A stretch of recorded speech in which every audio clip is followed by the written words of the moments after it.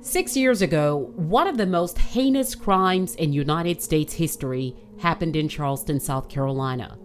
A self-professed white supremacist murdered 9 people who were in Wednesday evening Bible study at the historic Emmanuel AME Church because they were black.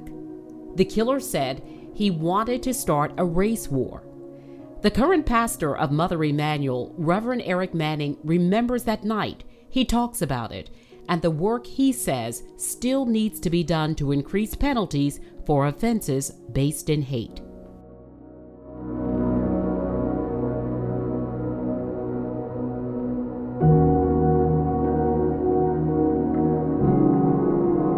Reverend Manning, tell me how you learned about the shooting at Mother Emanuel. At the time I was pastoring in Georgetown, my daughter was on Facebook and said there was a shooting at a church, and I said, that's impossible, I would have heard about it.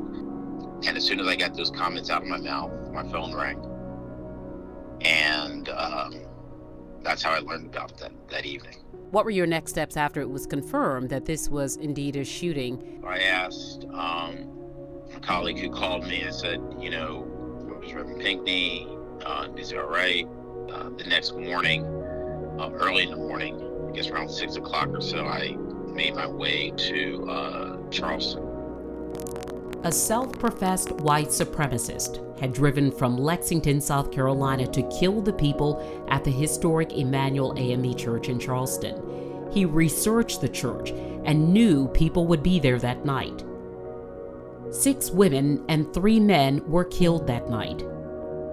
State Senator Reverend Clemente Pinckney, Cynthia Hurd, Tywanza Sanders, Sharonda Coleman Singleton, DePayne Middleton Doctor, Daniel Simmons, Susie Jackson, Ethel Lance, and Myra Thompson. 5 people also in the church that night survived.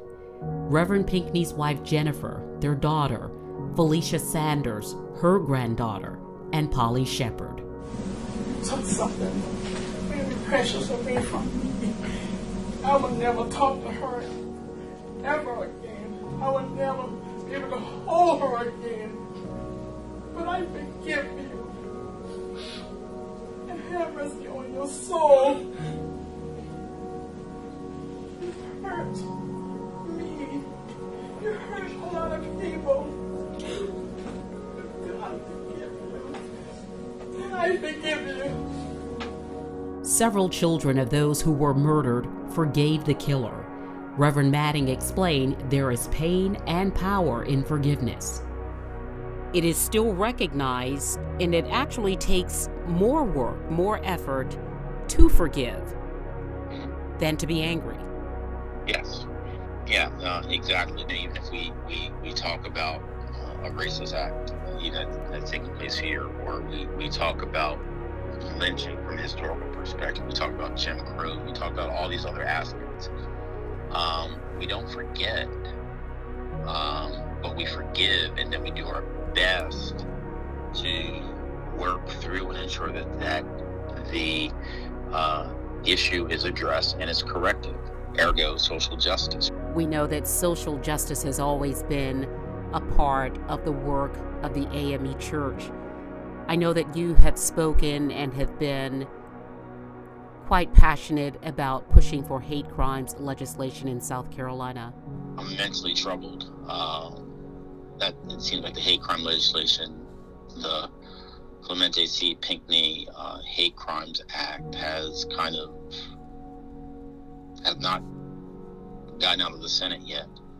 I'm praying that it will. I'm always a little perplexed about South Carolina law process. But it seems as if for the past few weeks the Senate was debating on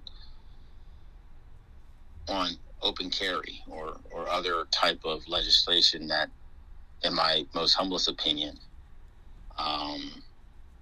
doesn't deal with one of the root issues that continues to affect and dominate within our communities. How do we persecute or prosecute hate crime legislation? And for South Carolina to be one of the last 3 remaining states that doesn't have hate crime legislation within the state is immensely troubling. I thought that it would get done, and I remember someone asking me the question, well, what would happen if it doesn't? I said, no, I believe it's going to get done, because I believe that there are still enough people within Columbia who know that it's the right thing to do, and they're going to do it. We must continue to share with others the importance of passing this legislation. We must stand with those who are the least of these. We must continue to cry out as loud as we possibly can against police brutality. Of course, thinking about Jamal Sutherland, though he was killed in January. We had the disturbing video that was released this past week. And yet again, we see another black man who did not have to die. And that is always troubling. But one thing that I started to share and remind folks as well, that is troubling, but so is the murder that took place in the East Side. That's also troubling. Black Lives Matter, not just at the hands of police brutality, but also within our own communities. Do you believe ministry is in your DNA? That's a great question, and I never really thought about it. I would say yes, to a particular degree, because I cannot see me doing anything else, even at times when it has been a relatively low point, when I have figured, it's time for me to probably just give a final benediction and exit. But God continues to remind me that it is not up to me. If I have said that I yield to him, and nevertheless not my will, but his will be done, then my choice is always a choice of service and a choice of obeying the commands that I feel God has placed upon my life. How has Emmanuel AME changed over the past 6 years? I can only realistically speak of the almost 5 years. And of course, 1 year in a pandemic, which is trying within itself. So I would say that we have continued to learn and depend on and to trust God. It's not always easy.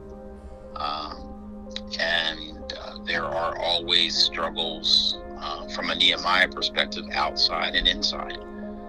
But we have been able to continue to stand on the wall within the community, to continue to be that voice of one crying in the wilderness, to continue to share from a social justice perspective, to continue to stand in the gap and pray for the community, to continue to meet the community where they are, let them know that they're not alone in their struggle. So we continue to do what God has called us to do. Did you at any moment experience any concern? You were such a young man when you walked into Mother Emanuel as the new leader. Did you have any concern about your ability to lead this congregation? Yeah, I remember you asked me that same question several years ago, and I said, young. I said, when is 50 young? 50 is young. Yeah, but I was still older than Reverend Pinckney. I trust that if God had sent me here, then God has equipped me. Reverend Eric Manning, thank you so much for your time. Of course, we continue to encourage you and all that you do as a leader of Emmanuel AME Church. Thank you so much for speaking with me. Thank you, as always, Carol. Nice chatting with you.